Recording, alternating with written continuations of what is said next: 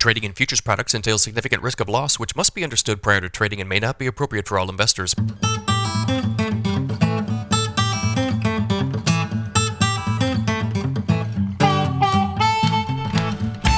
Good morning, everybody. It's Tuesday, April 4th, 5:24 a.m. Central Time. May corn futures down 4 at 6.53 3/4. May soybeans down 2.5 at 15.19 1/2. May Chicago wheat up 5.5 at 6.99. May Kansas City wheat up 9 3/4 at 8.85. May spring wheat up 7 1/4 at 8.99. We're going to start off with the U.S. radar here this morning. Snow falls over parts of South Dakota, a little bit of North Dakota, and into Minnesota this morning. This system will persist through tomorrow and will ultimately drop a foot to 2 feet of snow across a lot of South Dakota, a lot of North Dakota, and about half of Minnesota, more like the northern half. Some of these areas are already sitting with a near-record snowpack ahead of spring planting.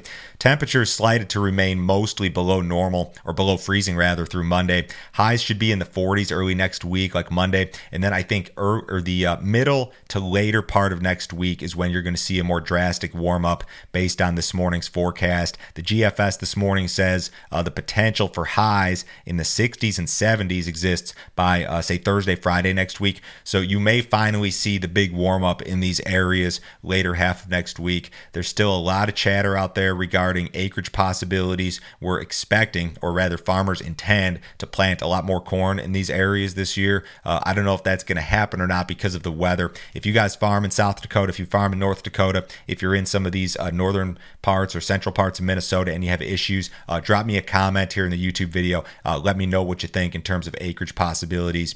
We had our first national crop conditions and progress report out yesterday. The U.S. corn crop is 2% planted through Sunday. We only had planting in Texas, which was 54% complete, North Carolina, 3% complete, Kentucky, 1% complete, and Kansas, 2% complete. No progress reported elsewhere. That 2% print for U.S. corn planting very much in line with the 5-year average. No soybean planting reported, as would be normal this time of year. Winter wheat conditions are absolutely terrible. The U.S. winter wheat crop rated only 28% good to excellent as of Sunday. That's the worst initial rating in more than 20 years, I believe since 1996. A whopping 36% of the U.S. winter wheat crop is rated poor to very poor. Ratings in your HRW areas of the Southern Plains are especially bad. Better ratings in SRW areas of the Midwest help to pull the national average higher. Kansas is only rated 16% good to excellent and 57% poor to very poor. States including Texas, Oklahoma, Colorado, Nebraska, South Dakota, Montana, and Idaho are all below 30% good to excellent. So these very poor winter wheat ratings nationally, that could be part of the reason why wheat is independently higher this morning while row crops are lower, and it's early. Things may change by the time some of you guys watch this. But this was actually worse than expected, this 28%. I think the trade was looking for something around 31, give or take. I mean, it's not a surprise that the ratings are bad, but perhaps this is just slightly worse than expected.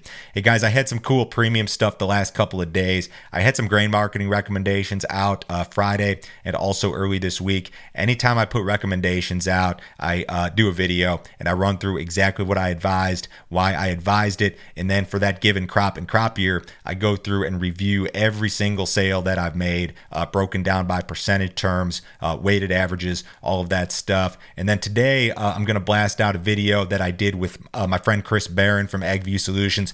We are starting to get a little bit of a feel for 2024 corn and soybean budgets, how they're stacking up.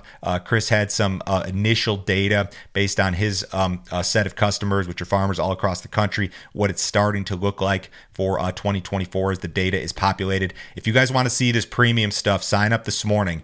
Go to standardgrain.com. It'll take you about 1 minute to sign up with your credit card. I'll throw you on my email list. I'll blast you over these videos this morning. Tons of premium stuff every single business day, guys. Remember, $50 a month. Cancel it anytime. No other fee, no other obligation. Nobody will try to sell you anything else, I promise. Commercial grain giant Louis Dreyfus going to exit Russia, so they will follow Cargill and Viterra and I think ADM in exiting Russia. They don't have a ton of business there. I think they accounted for like 2% of total exports from July through March of this year. They are assessing options for transfers of existing Russian business. They're going to transfer it to Russian grain companies, the way that it sounds. So more of the same here. All of these big kind of international grain companies exiting Russia. Russia, the state and Russian companies are going to take over control. It doesn't sound like shipments are going to be disrupted. It sounds like the people doing the business are just going to change hands. But I think there's some uncertainty here, and I think this whole story has been kind of friendly in regard to the wheat market. USDA reported flash sales of old crop soybean oil and new crop corn on Monday. You don't see soybean oil flash sales very often, so that's kind of interesting. Unknown buyers, and again, that's for this marketing year. The corn sale was to Mexico, not a huge amount, about 6 million bushels, and that's new crop corn to Mexico. Mexico is, of course, one of our most reliable corn buyers. U.S. corn shipments improved last week, but probably still not where we need to be. 1.1 million metric tons, that's about 61 million bushels of corn inspected for export during the week ending March 30th. That was up 59% on the week, but down 29% versus the same week last year. We really need to do better. We need to be up in this like 1.5 million metric ton range, and maybe we'll get there given these recent Chinese purchases. Accumulated corn shipments for the current marketing year are down 37% versus last year. Accumulated sales are down 33%. Soybean shipments were just okay, I guess average for this time of year at about 500,000. Wheat shipments were poor at 169,000. Brazilian soybean harvest continues. Well-followed private group Ag Rural estimated that the crop was 76% harvested through Thursday. They were 81% the same week last year. They estimated planting of the country's second and larger corn crop at 99%, so they're basically done planting that second corn crop. Weather forecasts look pretty good. I've got kind of a rough estimate of where second corn areas are here on my screen. This is the GFS for the next 10 days. They're going to catch some rains. Some areas will catch more rains than others, but I think that all the potential in the world is there for that second corn crop. Speaking of that, well-followed private group StoneX increased their estimates for the Brazilian soybean and corn crops this week.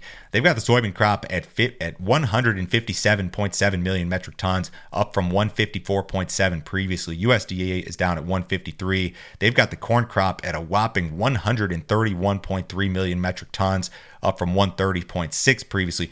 These are like the largest estimates circulating among any well-followed private groups, or any group for that matter, when it comes to Brazilian crop estimates. So StoneX is really high here. I don't know if this is reality or not, but if you did see a realization of the StoneX numbers, that would help to loosen the global balance sheets, maybe hurt U.S. export possibilities. You could probably make that argument. Hey guys, the grain markets are closed on Friday in observance of the Good Friday holiday. So following a normal close on Thursday, we'll reopen Sunday night at 7 o'clock Central Time. Cattle market was lower yesterday. Feeder cattle were lower. Cash trade was good last week, just kind of a corrective action yesterday. U.S. dollar is lower to start off this morning. Ahead of the cash open, the stock market's a little bit higher. The S&P's up 13. Dow Jones up 55. Bonds are off. Gold's about flat. Crude oil is up 70 cents, 81.11 last in the May WTI. Everybody have a great day today. I'll talk to you guys Wednesday.